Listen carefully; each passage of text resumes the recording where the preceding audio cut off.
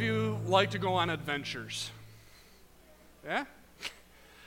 I like the idea of going on an adventure. I like the idea of it, but I find a lot of times I chicken out and don't go on it because I'm not certain on what it's going to look like. There are times where I'll think of something like, that's a great idea, but then I realize it would be just as good if I just sat at home in my recliner and just stay at home. Does any of you feel like that? Where you're like, you know what, it would be great to go out, but it just sounds so good to just stay home and not do a thing. And there are other times that I'm just afraid. I don't want to do this. And so to give you an example, how many of you have ever been skydiving? So I know there's at least one person here who has done that, but there's a couple of you, so my salute to you both. But I like the idea of skydiving. I like the idea that it will give you this rush. And people who have gone skydiving before, one of the things that they mention is that the view from up there is beautiful. And so there's all of these positive things of, hey, why not just throw yourself out of a plane? That sounds like fun. But that's something that I want to do in my head, but somehow my heart comes to me and says, this doesn't seem like it's a great idea.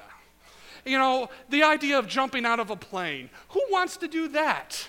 Who wants to jump out of a plane? Oh, so some of you want to do that. I don't want to do that. And to be clear, I don't want to jump out of a plane that's flying. If it's some random plane at the airport, I'll jump out of that all day. I'll even take a selfie on the way down. It'll be fine. But if it's flying in the air, I don't want to jump out. Why? Because I'm essentially saying I'm going to die unless something that is completely out of my control works. And that's the thing, is that I'm putting my trust into something that I don't know to do something that it has this promise, but if it doesn't, it's going to go horribly wrong. And I think that in our lives, in our Christian lives, we say we trust Jesus Christ. We say that we believe him, that he will deliver us and lead us into all truth. But when it comes down to it, when we don't have control over the situation, we look at what God is calling us to, and if we're uncertain, we have this temptation to not walk forward to what we think God is calling us to. Instead, we get chickened out and we say, no, I don't want to do that. And in reality, God has already promised that he'll deliver us. He's already promised that he'll be there with us. We simply have to give up our control and trust him that he can do what only he can do. If you jump out of the airplane, no matter how hard you flap your arms, it's going to end terribly for you. You go out the plane, you're flapping, you're still going to drop just as fast, and you're going to hit the ground, and then, well, I guess you get to meet Jesus, but that's okay, but if you're not going to do what you think you're going to do. You have to put your trust in that parachute, right? How many times are we led on a path, and we're uncertain of the future, and our default is to try to grab control of the situation instead of simply trusting in God to do what only he can do. That's what I want to challenge you today, is to embrace the adventure of uncertainty. To embrace that there are things in this life that are going to be uncertain, but acknowledge it for the adventure that it is, because God will take you through that and you will have some great and wonderful stories, but at the end of the day, you will be delivered, you will be used by God, and you will be able to do things that you will normally wouldn't be able to do because you're relying on the strength of the Holy Spirit and not on your own strength. That brings me to my first point. The certainty of uncertainty. Does that make sense? I mean, that's the only thing that we can really count on, right? Is that there's going to be something that happens in your life from day to day that you didn't count on. Today, I wasn't counting on me driving in here to the church and realizing that there is a car that hit a 10-point deer on Route 5 on the Camillus bypass. And it completely blocked everything off. And of course, because it didn't happen in my lane, of course, I'm not just zooming along, I'm slowing down because not only are the people in front of me slowing down to see what is going on, but I am looking to see because now I see this SUV that's dented in all sorts of ways, but I don't see any other car. And so now I'm looking for the car. What happened? And so there are certain things in life that you will not be able to see. A lot of us are going to be going home today, and what happens if that's you? What happens if you hit a deer? Now, that I don't mean to be discouraging, but I'm sure that person who was driving that vehicle never thought, you know what, I'm going to go out today, and I'm going to slam into a 10-point deer at 70 miles an hour. That sounds like fun, right? That's not something that anyone plans on, but that's certainly something that happened today. And so if there's anything that we could pull away from just a basic philosophical, logical conclusion is that there's going to be things that happen that you were not aware of. And so I want to point you to 1 Samuel chapter 14, verses 6 through 7. This is a passage that Pastor Doug brought up last week, and I thought I would piggyback off of him because he did such a fantastic job. But we have this story of Jonathan who is in the safety of his own camp. The Philistines are at the other end, and he decides that he's going to travel over to the other side with his armor bearer to pick a fight. Sounds responsible, right? And so as he's going, he doesn't really have a strategic position here because he's traveling between two cliffs. He has a cliff on the right, he has a cliff on the left, and he has the Philistines in front of him. So if they see him, it's not like he has a lot of places to go. It's not like he can hide over here or hide over here. He either keeps on going straight or he chickens out and he retreats. And here we see Jonathan making this decision, and let's read in verses 6 to 7. Jonathan said to his armor bearer, "Come on, let's go over to the garrison of these uncircumcised men. Perhaps the Lord will intervene for us. Nothing can prevent the Lord from delivering, whether by many or by a few." His armor bearer said to him, "Do everything that is on your mind. Do as you're inclined. I'm with you all the way." How many of you want somebody like that in your life? I'm with you all the way. I want somebody to be with me all the way in eating ice cream. In particular, Perry's ice cream, the chocolate peanut butter cup. That's my favorite ice cream. It's good ice cream, right?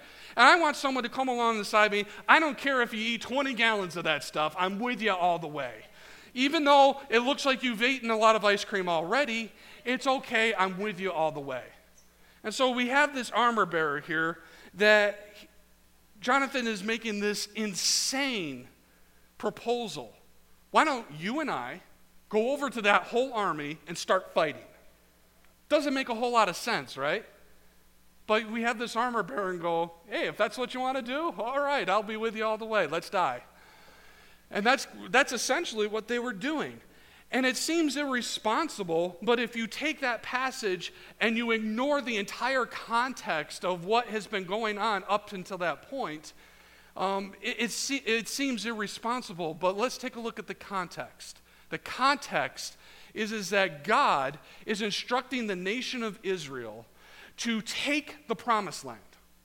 And not only did he instruct them to take the promised land, he said, I want you to take control of it in order to wrestle away control from all these other people.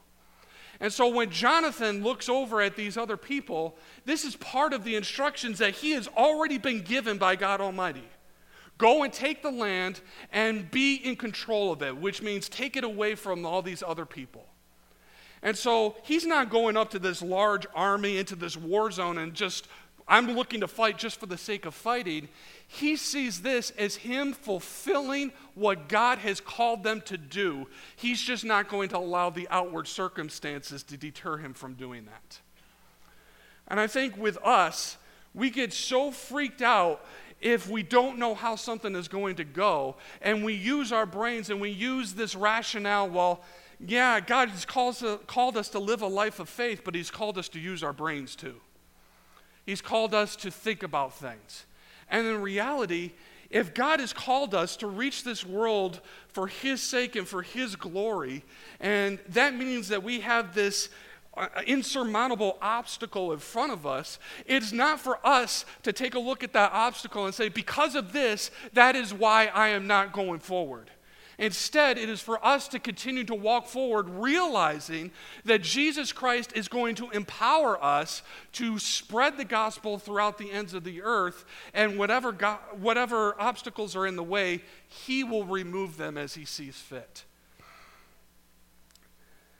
There's a lot of things that we don't know. I was reading the other day on how a certain species that they thought was extinct is now, there's several sightings of that species all over Australia. There are certain species that we never knew existed that we're finding all the time. And we have all of this knowledge, we have all of this science and technology, and that's not to speak down of those things. It's just simply to make a real recognition, to acknowledge that things are so big that we as human beings simply cannot know it all. And I think there are times that we should recognize that even though we don't know something, we know the one who does know everything. And so are we trusting in ourselves, or are we trusting in God to do what only he can do? Let's take a look at this clip of an example of someone not knowing. I did lose some weight last summer. Thank you. I did. Well, I had my appendix removed. But it still counts. I didn't know what the appendix was, and since I'm an idiot, I just pretended like I did. The doctor was like, "We have to remove your appendix." And I was like, "Both of them?" Luckily, he thought I was kidding. He's like, "Ha!"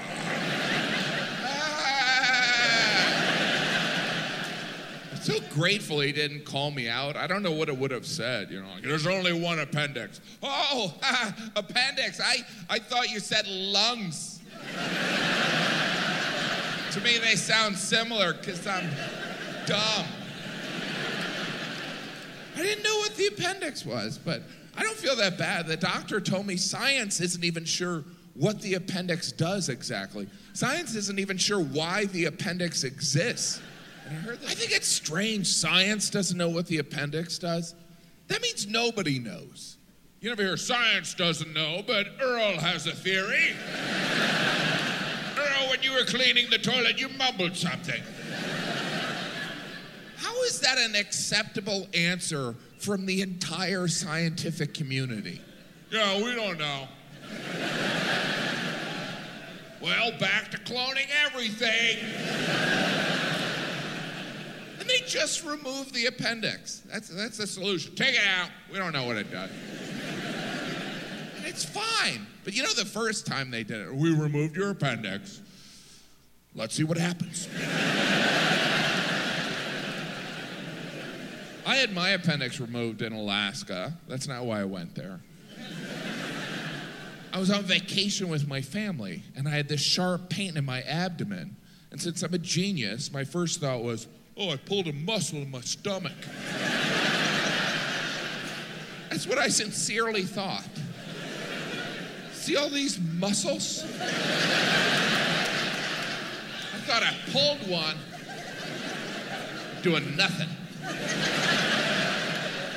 And the pain was overwhelming. I couldn't move. My wife was like, "I'm going to go for help. But we're in a remote area of Alaska, so she just ran to nearby cabins. Eventually, she came back all out of breath. She's like, I found a guy. I was like, "Oh, good. Is he a doctor?" And she goes, "No." I go, "Is he a nurse?" And she goes, "He's a lawyer." I guess he can do my will.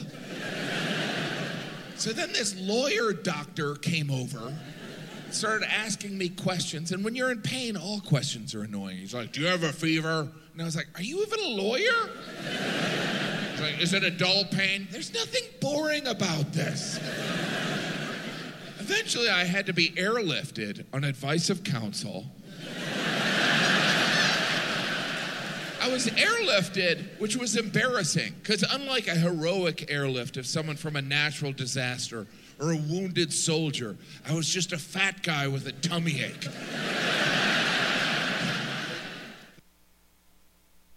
Yeah, that's silly. But there's a lot of things that we just don't know. You know, what does the appendix do? And if we don't know, if we don't have anyone near us to explain what is going on, then we just grab anyone with a degree and hopefully they know the answer to it. And all that really reveals is we simply don't know. And so my challenge to you today is to embrace the uncertainty of life. Embrace that there are things that you simply will not know. All that we do know is what God has revealed to us is that He has come, He has died for our sins, He was resurrected so that we can have new life, and now He is calling and speaking to us every single day through the Holy Spirit to make sure that His gospel goes from here to the ends of the earth. That is what we are called to do, amen? And so when it comes to making these steps in life, we don't need to know every single step. We don't need to know every detail. And all we really need to know is that we need to take that step of faith. Let's take a look at John chapter 9, verses 1 through 11. John 9, verses 1 through 11. Now as Jesus was passing by, he saw a man who had been blind from birth. His disciples asked him, "Rabbi, who committed the sin that caused him to be born blind? This man or his parents?" Jesus answered, "Neither this man nor his parents sinned, but he was born blind so that the acts of God may be revealed through what happens to him. We must perform the deeds of the one who sent me as long as it is daytime. Night is coming when no one can work. As long as I am in the world, I am the light of the world." Having said this, he spat on the ground and made some mud with the saliva. He smeared the mud on the man's blind eyes. And he said to him, "Go wash in the pool of Siloam," which is translated sent. So the blind man went away and washed and came back seeing. Then the neighbors and the people who had seen him previously as a beggar began saying, "Is this not the man who used to sit and beg?" Some people said, "This is the man," while others said, "No, but he looks like him." The man himself kept insisting, "I'm the one." So they asked him, "How then were you made to see?" He replied, "The man called Jesus made mud, smeared it on my eyes, and told me, 'Go to Siloam and wash.' So I went and washed and was able to see." Now notice the question that the disciples asked. What a question is that? When you're walking along, you see a man who has been there since he was born. He's blind, and he's begging because that is the only way to get food and to be able to take care of himself. And what did the disciples do? Did they choose to help him out? Did they choose to come alongside him, to give him care, to give him love? No, they asked, did this guy sin? Is it his fault? Is he the one that caused this problem, or was it his parents? What a question. And I think that we as human beings get caught up in that a lot. Something bad happens, and the first thing that we want to do is, instead of looking at the problem and looking how to solve the problem, we want to know who to blame. Who do we point the finger at? If you want an example of a lot of finger pointing, all you have to do is turn on the news and see what is going on in Washington, D.C. You have people doing an awful lot of finger pointing, an awful lot of blaming, and all the while, the problems that are there are not being dealt with. People just want to assign blame. And here the disciples are doing the very same thing, is instead of loving this man, instead of seeing what they can do to make this man's life better, they want to ask, who's at fault?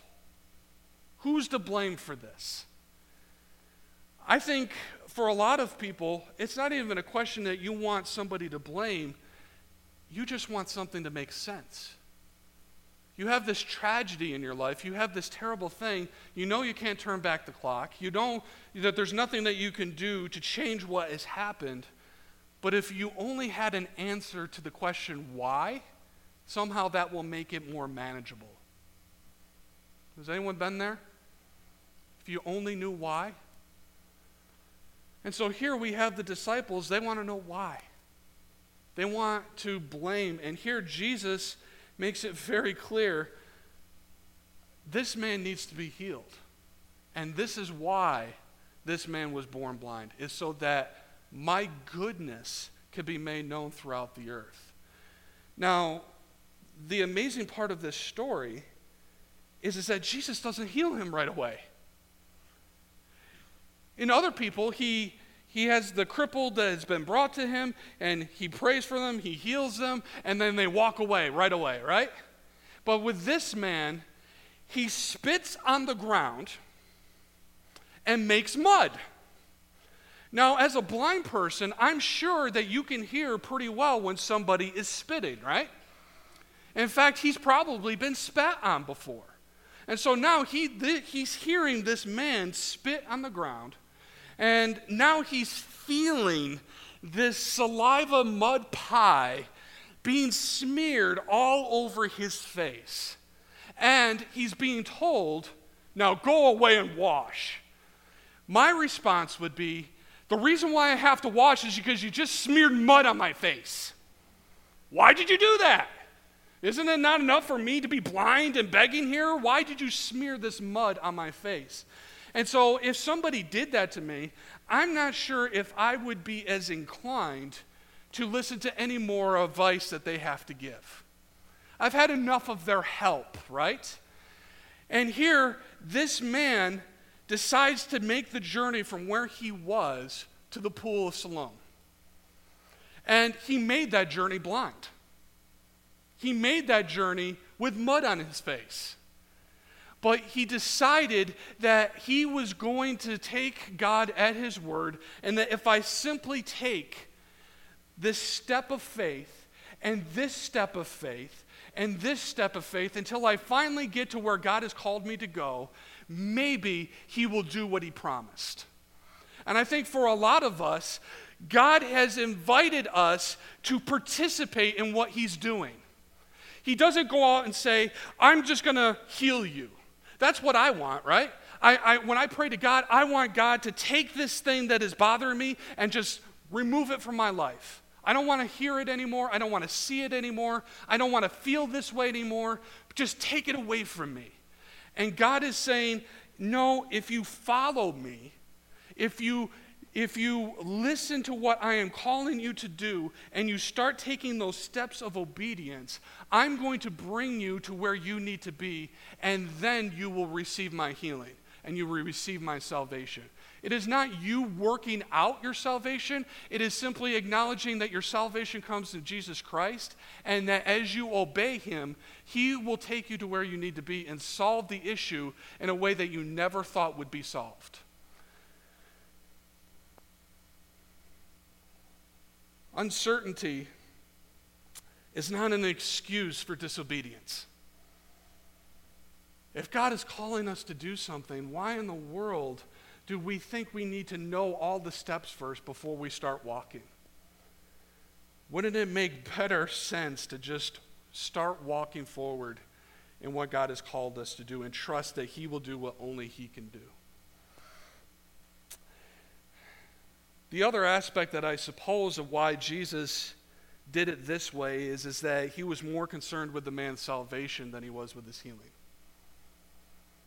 You see, if his soul is saved, then that affects all of his eternity.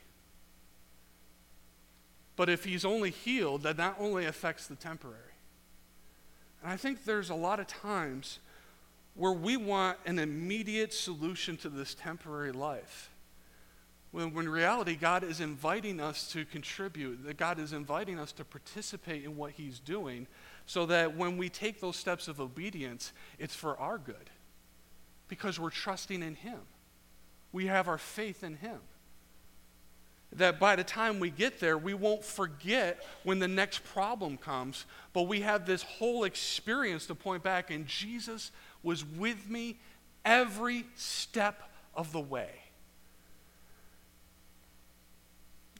You'll only get to where God is taking you to go unless you will only get there whoop.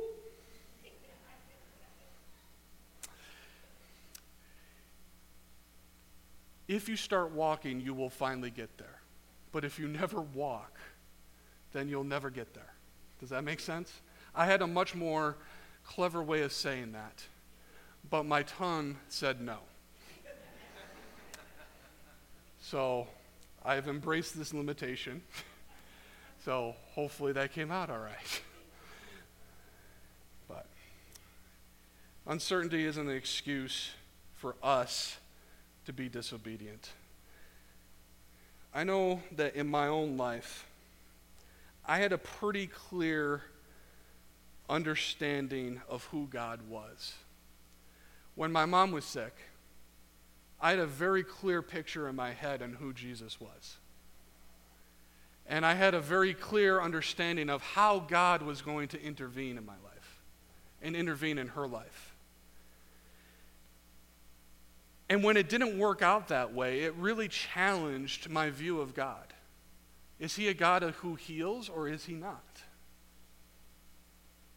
And I had to deal with the fact that this Jesus that I was serving, it was Jesus, but I was putting something in the way. And in reality, what I was doing was that I was painting my own portrait of who Jesus was and who I thought he was. And I was placing it in front of him and saying, see, this is Jesus. This is what he's going to do. He's going to heal. And so when that didn't happen, I was forced to rip that down and to see Jesus for who he really was.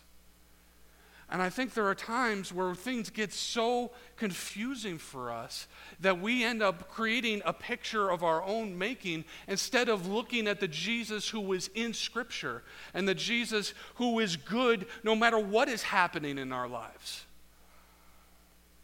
Sometimes we have our own pictures that we paint. And so before I show this next clip, the context of it is art galleries. And in art galleries, there's all these pictures of Jesus and how people have painted them. So let's take a look. Those art museum security guards, they're important. Some of that art is priceless. Some of it's on loan. You see that next to a painting. On loan from a rich person. The poor people may look at my art. Don't let them get their peasant fingers on it. Some of that art is priceless. Recently, a Da Vinci painting sold for $450 million. What room do you put that in your house? I put that in the game room. It was a Da Vinci painting, Salvatore da Mundo. It was a painting of Jesus, but it's not like Da Vinci even knew what Jesus looked like.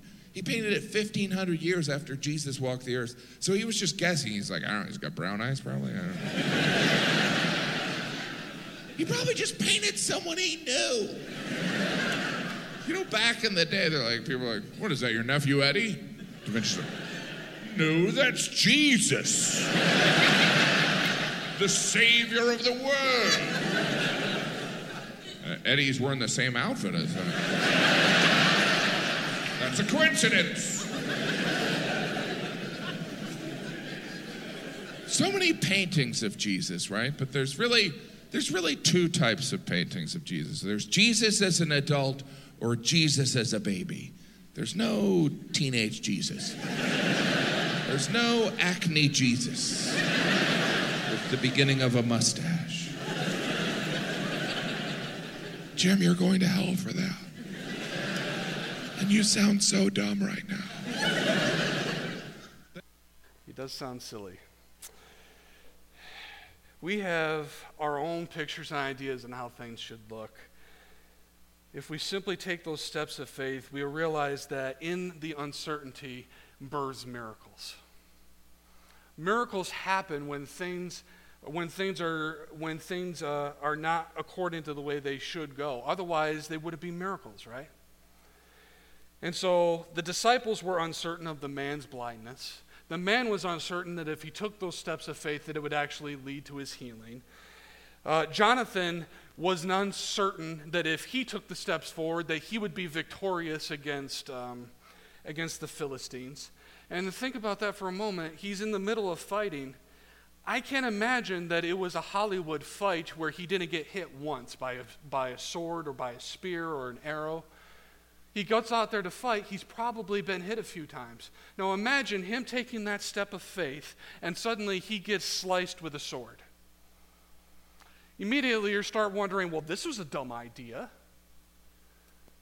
But he kept on going forward. Why? Because he had this faith that God has called the Israelites to come and take this land, and it's only going to happen if we start taking those steps forward. If you take those steps forward, we will see miracles happen in our life. We will see God at work. But it will only be until we take those steps.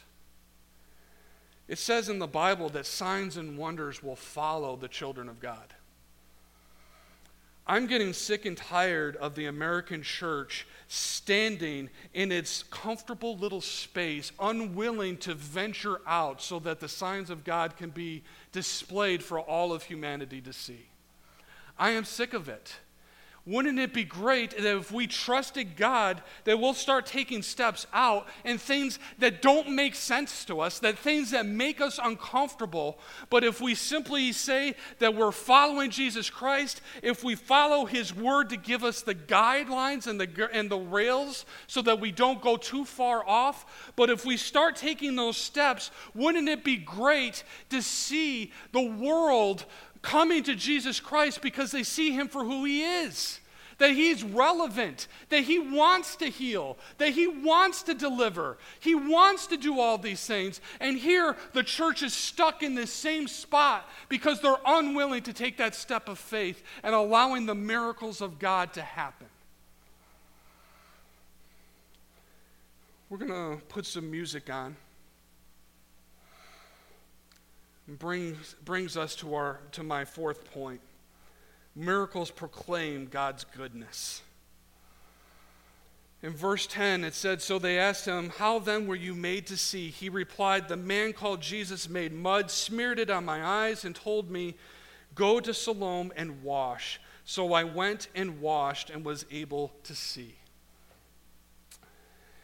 Our testimonies of what God has done in our lives does a lot of things for us, right? But here's the wonderful part. Other people who get to see what God is doing in our lives, they are pointed to God's goodness as well. And so for us to take those steps of faith, it is not just for our own benefit, but it's for the benefit of those who are around us who see, God does work. He is real. He does deliver. But it is only when we take those steps, it is only then when the miracles happen, and it is only then that people see those miracles and say, see, there must be something behind it, and it is God Almighty. Verses 4 through 5, "We must perform the deeds of the one who sent me as long as it is daytime. Night is coming when no one can work. As long as I am in the world, I am the light of the world." There is a sense of urgency that we see there in Jesus. And there should be a sense of urgency in us. Jesus was concerned because He only had a limited amount of time here on this earth before He goes to be at the right-hand side of the Father. We have a limited time here at this earth. We have a limited time to make sure that people know who Jesus Christ is.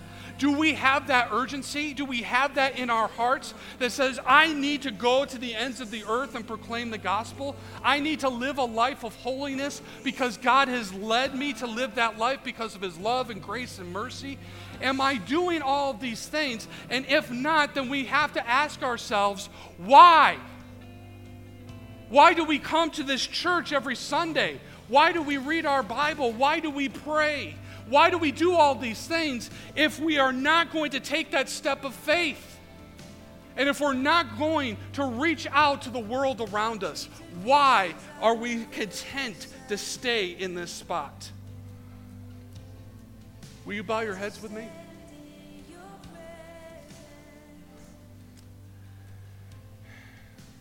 Some of you right now, have painted your own picture of who Jesus is. And it's a false portrait. It's not really him, but it's who you have figured out in your head, this is who Jesus is. I want to challenge you today that you might be having this tug on your heart from the Holy Spirit that says, would you like to know the real Jesus? Would you like to know who he really is, the one who loves you, the one who cares for you, the one who says, I am calling you away from this life of sin? If that's you today, I want you to be invited to make this decision for yourself, to turn to the real Jesus.